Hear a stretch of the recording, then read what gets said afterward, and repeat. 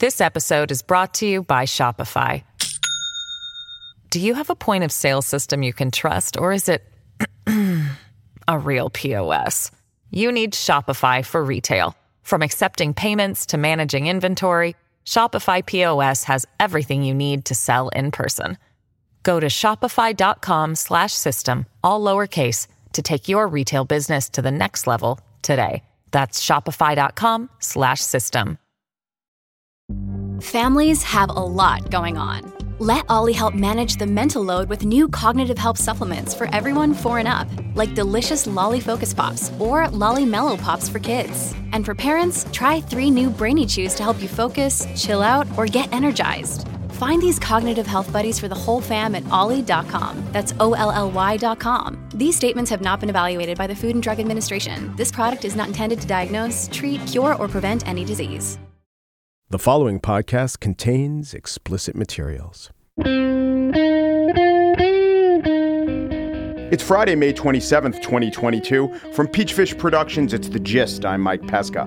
Volodymyr Zelensky, the most heroic leader in the world, got into a war of words with a gnomic 99-year-old eminence Greece, more Greece than eminence, if you remember Henry Kissinger's record during the Vietnam War. Kissinger, speaking to the Davos Forum via video conferencing link, advised Ukraine and the world that, quote, negotiations need to begin in the next 2 months before it creates upheavals and tensions that will not be overcome, adding about ending the war in Ukraine. Pursuing the war beyond that point would not be about the freedom of Ukraine, but a new war against Russia itself. So he advised that Ukraine and the world treat a withdrawal to pre-invasion borders as acceptable. Ideally, the dividing line should return to the status quo ante. The infamous proponent of realpolitik talking about an ideal solution to a country whose stupefied expectations did not sit well with that country's leader. Zelensky also spoke to the world via video conferencing, not because he was too frail to travel to a Swiss resort, but because he was leading his country from a secure spot just outside the range of Russian attacks. The suggestion that the terms of the surrender be dictated to a, perhaps wise, certainly wizened old Yoda, who had more than dabbled in the dark side, was rejected by the young Ukrainian president. We will not settle for Russia withdrawing and perhaps giving up a bit of land, said Zelensky. We will not appease. This is not Munich in 1938. Wow. Rousing, brave, well stated. You want to follow this man into the fray. However, removing Kissinger himself from the deliberation, I think about what constitutes a successful outcome. If the Ukrainian people, who are making all the sacrifices and are willingly fighting and willingly want to continue to do so, we in the West do not want to get in the way of those efforts. Putin is the worst person in the world. His weakening is a desirous outcome. However, Russia is a stable country of more than 100 million people. It's the 8th most populous nation in the world. And of the top 10, which collectively comprise more than half the Earth's population, I would say other than the United States, using the John Rawls standard of being born into a random strata of society, I don't know that I would pick any of the other countries to be randomly born into. In Russia, there is no starvation, no mass murder, no crushing poverty, no real sectarian violence, no slow-rolling genocide within its borders. They don't, or didn't before the war, have masses wishing to emigrate, thus destabilizing their neighbors. They didn't export terror, though they do meddle with elections. All the other countries on the list, China, India, Pakistan, Nigeria, Mexico, Bangladesh, India, Brazil, are beset by at least some of those problems. The Arab Spring taught us, or should have, that even when you have a corrupt, oppressive strongman, at least he is strong. Deposing or seriously weakening a tyrant leads to chaos more surely than it does to flourishing. It would be great if Putin were defeated and then discarded, but I think the goal needs to be the liberation of Ukraine, not Russia. On the show today, in the spiel, your action demands an equal and immediate reaction. Well, actually, 3 weeks delayed, but that's okay. It's an Antwen Tig. All the mistakes that I've made will be acknowledged. But first, they don't call California the Golden State for nothing. The budget surplus there is nearly $100 billion. Now, if you calculate gold as a $18.50 per troy ounce, I make it to about 2,000 metric tons of gold. And that's just their surplus. But before they spend it, they've got fights to have, priorities to sort out, and restrictive decades-old spending caps to navigate. San Francisco Chronicle reporter Sophia Bolag is here on how to spend $100 billion more than you thought you had.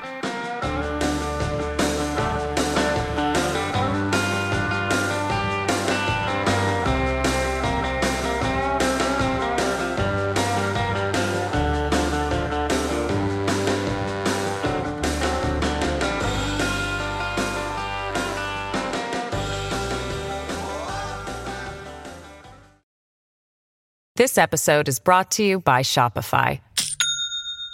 Do you have a point of sale system you can trust, or is it a real POS? You need Shopify for retail. From accepting payments to managing inventory, Shopify POS has everything you need to sell in person.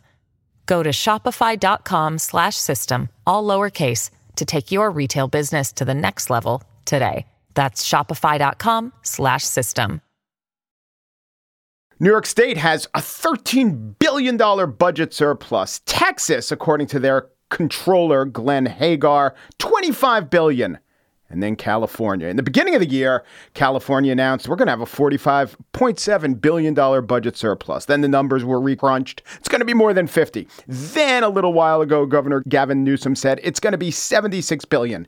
What is out now is a proposed budget of $300 billion and a surplus of $97.5 billion. This is a bigger surplus than any state budget other than, 2 or 3.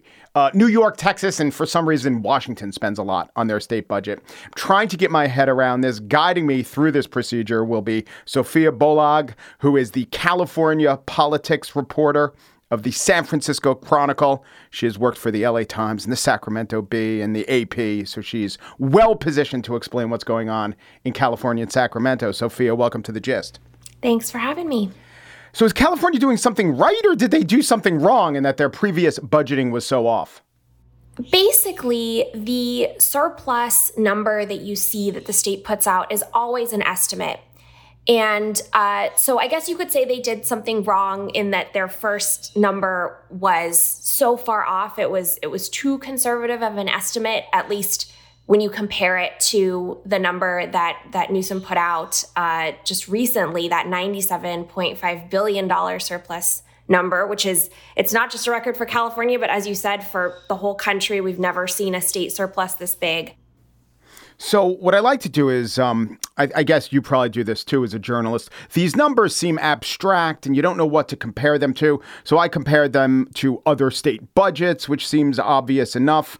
The California budget surplus is more than the entire U.S. State Department is budgeted this year. The same, far more than the Interior Department. So every ranger in every national park and upkeep on every national park, less than California just has in its surplus. And to talk about, there are many programs we could talk about, and then we'll get to the complications.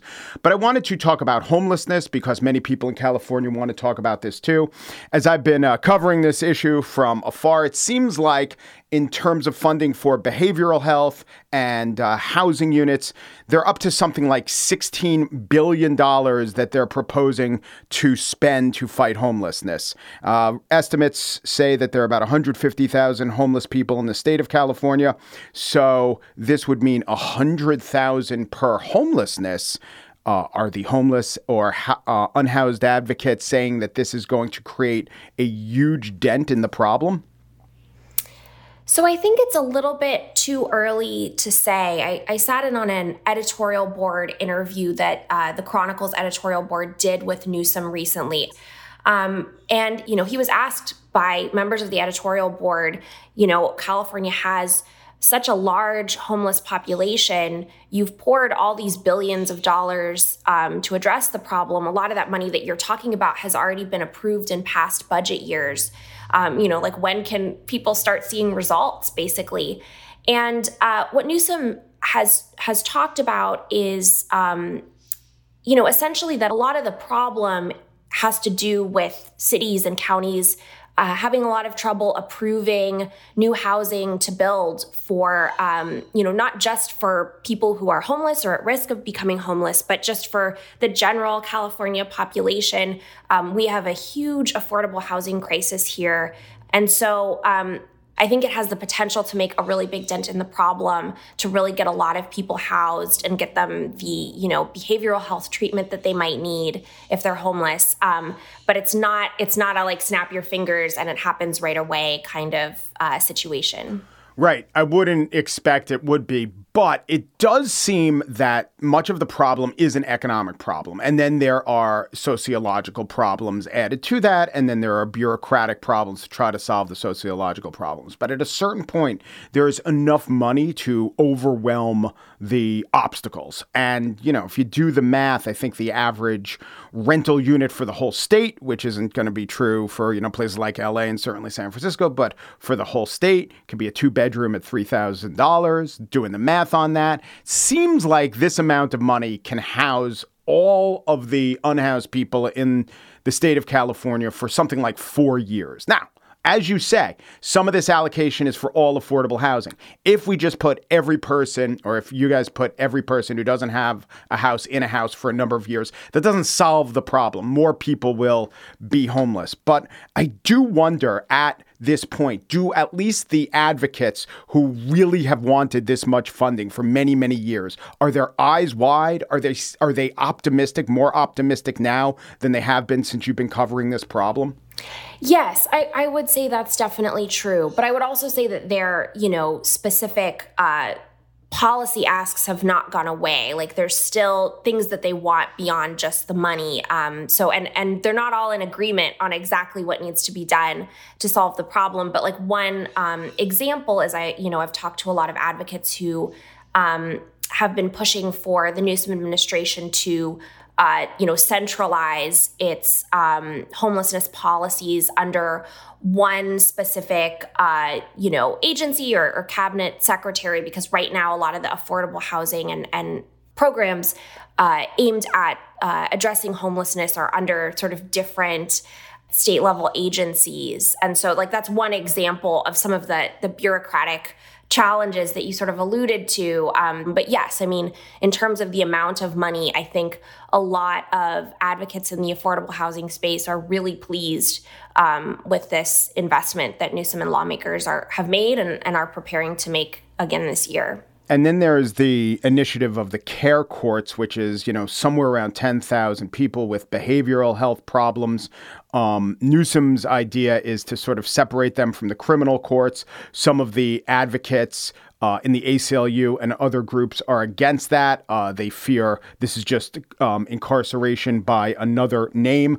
But I also was reading your reporting that this plan is actually, for all the objections, is sailing through the legislature, right? For the most part, and this is a little bit technical, but there were originally two bills, one in each house, the Senate and the Assembly in California. And one of them, the one that started, I believe, in the Assembly, that one died before its first hearing.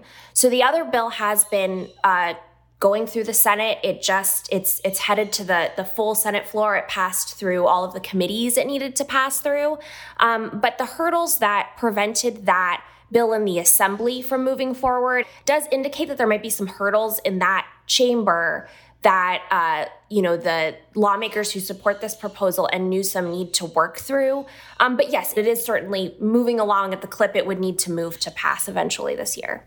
Are the constituencies against it, or really the coalitions, if there are, of lawmakers who have objections, are they united on a certain ground, the civil rights ground, the criminal incarceration ground, the funding ground? Or is it just more like people are mostly in favor of it, they just have to work out the fine details? I would say there is a significant contingent of lawmakers and interest groups like the ACLU that you mentioned who are very concerned about the civil liberties implications of this proposal. The Newsom administration has really made it clear that they don't want this to be a forced treatment proposal, but the opponents of this bill who have raised concerns about whether this would take away people's civil liberties have pointed out that, this does put people in a process that you could start going, down the path of putting people in a conservatorship or, taking away their autonomy. And that's just caused a lot of concern among civil liberties groups like the ACLU. And I think a lot of lawmakers are very sympathetic to that perspective. There are also concerns about cost. And I should say, I'm talking mostly about the most recent sort of version of the bill. It was just amended late last week to add a housing component to ensure that, people who are put through the process are able to be housed, because that was something that a lot of advocates who like the idea of having, a new system to get people into treatment, to kind of try to convince people, to get mental health and behavioral health treatment if they really need it, which is really the aim of this proposal. Some of them who were supportive of that idea in concept said, look, if this does not have the funding and the requirements that counties, put people in housing if they're going through this process, it's really not going to be effective, because there's a lot of people who really, a big barrier to them getting well and getting their severe mental health problems under control is, not having a roof over their head. But it is something that certainly lawmakers who are championing this proposal and the Newsom administration are listening to that concern. And certainly this $97 billion surplus really helps the Newsom administration address concerns like that, because there is just so much money that they can pour into problems like this. Right. So we've been talking about that one line item or a couple line items addressing homelessness. We could do that. I won't spend the interview going line by line. But is there any issue, any group of either legislators or lobbyists or advocates who you've talked to who said this is the opportunity to really solve our issue long term? This is unprecedented, and we're extremely optimistic about issue X. So when you say long term, this is where it gets into a kind of dicey area with the budget. And that is that, lawmakers and Newsom are really constrained with this surplus. They have so much money, and it's such an opportunity for them to pour it into the issues that they, think are most pressing in California. But there's guardrails in state law that prevent lawmakers from allocating too much money over it. This is very complicated, but there's a limit. There's a constitutional spending cap in state law. So there's that problem. But then there's also just, if next year tax revenue declines, then, there isn't money to fulfill that promise that lawmakers and Newsom have made to maintain that program if they made an ongoing expenditure. So, and a big chunk of that money or those proposed expenditures that they're talking about are into reserve funds. So they're not talking about spending it all at once. They are talking about putting a lot of it, many billions, into, reserve funds, California's so-called rainy day fund for a future date when there's not, as much money to go around. Now, tell me about the budget cap, the constitutionally mandated budget cap. Can this be circumvented? And the second question is, do economists or good governance types recommend this? Because I know of no other states that actually have their hands tied extrajudicially by will of the people or will of the people who voted for it years ago. So it's a two-part question. How serious is the budget cap, and what do people think about it? Yeah, it is a very serious thing. It's part of state law. It was enacted via ballot measure. So it was voters passed it into law, and it instituted something called the GAN limit. It's a very complicated calculation that lawmakers in the Newsom administration do every year to, determine what the GAN limit is and whether California is going to go over it. But essentially what it is it's a state spending cap, and it increases every year with inflation is, I believe, the sort of mechanism that it goes up by. California has just been swimming in money for many years. And it's really because California heavily taxes its wealthiest earners, and they've been doing really, really well in recent years. And so even if Elon has moved to Texas, yes. Right, yes. There's still, a lot of really, really wealthy people in California and a lot of really wealthy corporations that pay taxes here. There are ways for Newsom and lawmakers to sort of get around the spending cap that are laid out in the law. One is by spending on infrastructure. Another way is by sending direct checks to Californians. That's something that Newsom and lawmakers did in the last budget. They sent checks to people who are under a certain income threshold. And they're talking about doing that again this year, although that's one of the areas where there really isn't agreement between Newsom and lawmakers and where there's going to be a lot of debate. Essentially, Newsom wants to send out checks based on to people who have cars under a certain value. So if you have a super, super fancy car that's worth a lot of money, you wouldn't necessarily get a check, but pretty much everyone else who owns a vehicle would.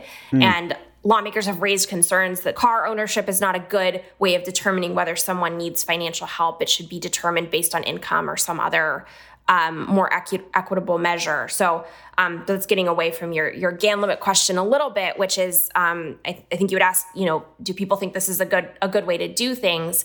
And in fact, a lot of people have pointed to this huge surplus and said, well, this is really good evidence that you're taxing Californians way too much. That's something that Democrats disagree with, but it's certainly an opinion that's held by a lot of more conservative groups and many voters here in California. So last question, what that raises, giving checks to people, what about in our inflationary times, stimulus concerns? I wouldn't expect in a super minority Republican situation, there'd be a dedicated constituency saying we can't overstimulate the economy, but are there concerns about this? Yes, and this is something that the Newsom administration has acknowledged and has talked about. Essentially, the Newsom administration has said that they believe that, pouring this money, the money that they do plan to pour back into the economy from the surplus, that's the right thing to do. And that, even though there are some concerns about raising inflation, that it would provide relief to the people who are experiencing the brunt of the problems from inflation right now, whether that be high gas prices or high grocery prices. So that is absolutely a concern, but it's one that Democrats who run California have largely sort of waved off, that this is, in their view, the right thing to do, because it's really an equity issue. And this is an opportunity to help the people who are most hurt by inflation. And so that's really the argument that they're making. Sophia Bolag is the California politics reporter for the San Francisco Chronicle. Thank you so much, Sophia. Thanks for having me.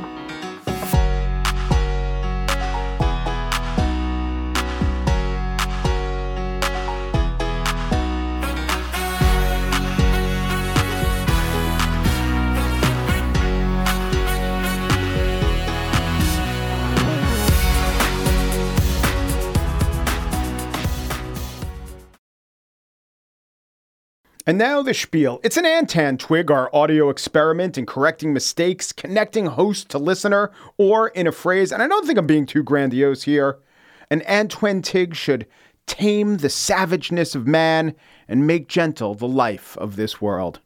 Which brings me to my biggest mistake of the last 3 weeks. I was speaking of RFK speaking extemporaneously in Indianapolis the night that Martin Luther King was assassinated. And Robert F. Kennedy calmed the crowd and ended with a bit of Aeschylus, if we could hear that. To tame the savageness of man and make gentle the life of this world. Let us dedicate ourselves to that and say a prayer for our country and for our people. Thank you very much. Now, the point is we can hear that. I asserted in my talk with Jeff Nussbaum that this tape didn't exist, but it did. And about 20 of you wrote in to tell me that. I would guess about, 2,000 of you knew it. But thank you to the 20 who wrote in. So my bad. But also RFK's, well, I'm not going to say bad, but kind of off translation. I mean, he didn't go into the Greek. He was reading Edith Hamilton. And what she translated the end of that passage to be is, as you heard, wisdom through the awful grace of God. Could understand why a man whose two older brothers would be drawn to that phrase. It eventually ended up featured on the RFK Memorial in Arlington National Cemetery, that phrase. But think about Aeschylus. Think about the audience watching Agamemnon. They didn't have a monotheistic view of the world. And in fact, the original translation is wisdom through the, and it might not be awful grace, but of the gods. Hamilton, a Presbyterian, made it God. There were many mispronunciations in the last couple of weeks. Correlative was one, or maybe correlative. Correlative. Co-relative. My uncle, my aunt, they're both co-relatives. Anyway, Italian names seem to be somewhat correlative with my saying them wrong. Let us take Steve Buscemi. Why do I say Buscemi? Because he says Buscemi. Yeah, Buscemi is the way that my dad pronounced it, but I think in his family, they said Buscemi. And when I went to Sicily a few years ago with my family to the town where my grandfather was from, they say Buscemi. Thank you, Scott Miller, for linking me to that YouTube clip. I got to say, between Martin Scorsese and Steve Buscemi, I've got Agita. I may also have given short shrift to the U.S. men's national soccer team. Jake Teach writes in, Pesca, or Pesca Gist, that's the show's Twitter handle. I'm at Pesca MI. Quick fact check. The men did qualify in 2014. That's true, my bad.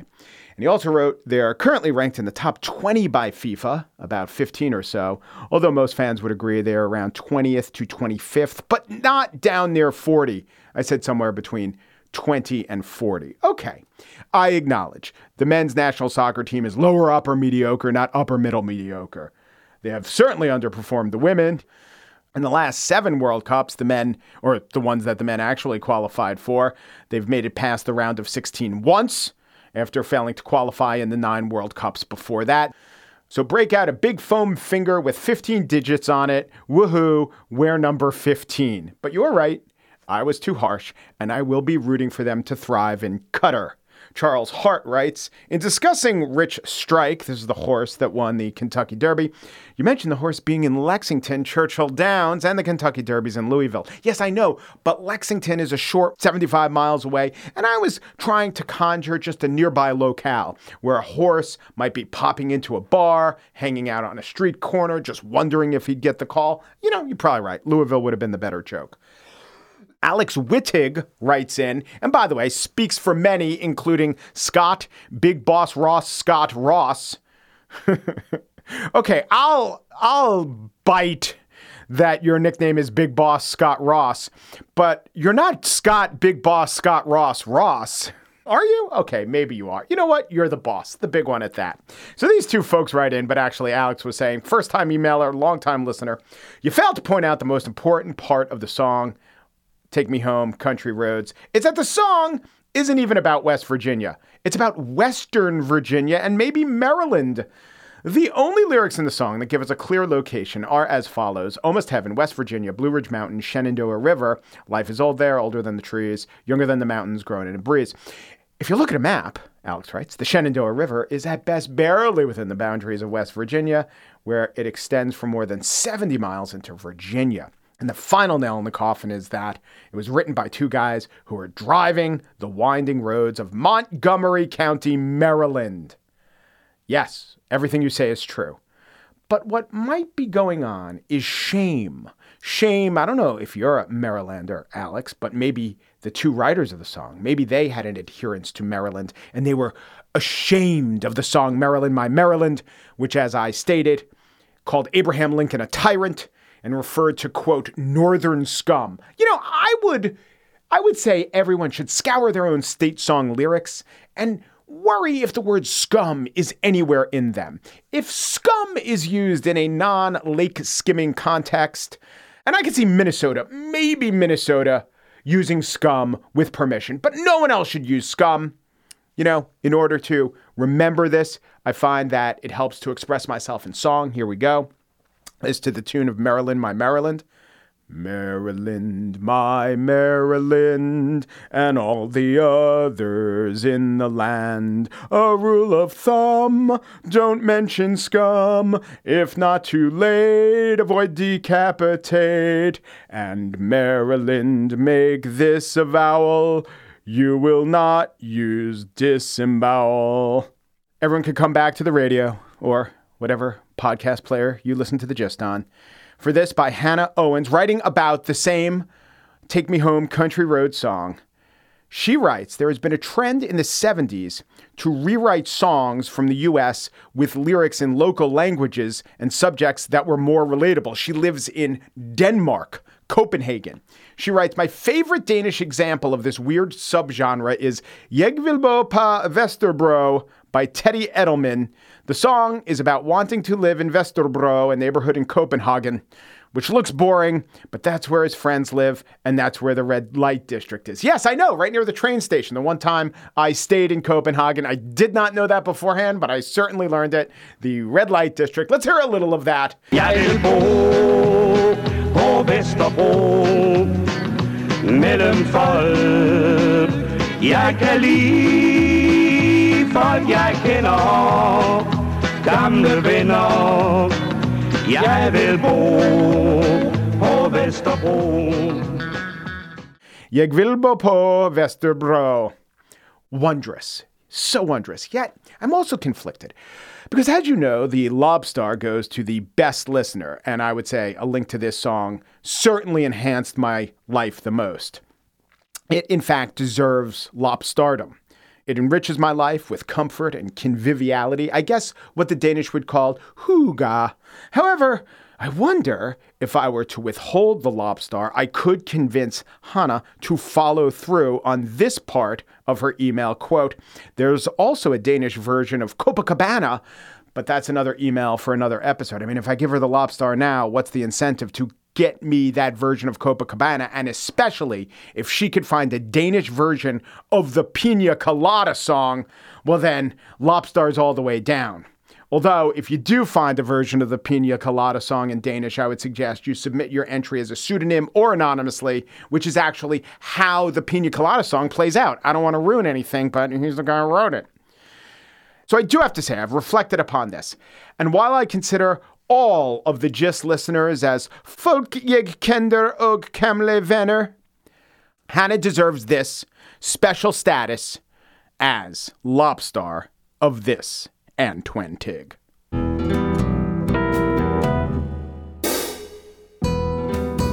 And that's it for today's show. Corey Wara is the assistant producer of The Gist. Joel Patterson is the senior producer. Michelle Pesca is the founder of Peachfish Advocate, Inc. and supporter of Prop 21, which is an initiative to prop up all the drunk girls who get wasted on their 21st birthday. The Gist is produced in collaboration with Libsyn's AdvertiseCast. For advertising inquiries, go to advertisecast.com/thegist. Peru, G Peru, do Peru, and thanks for listening.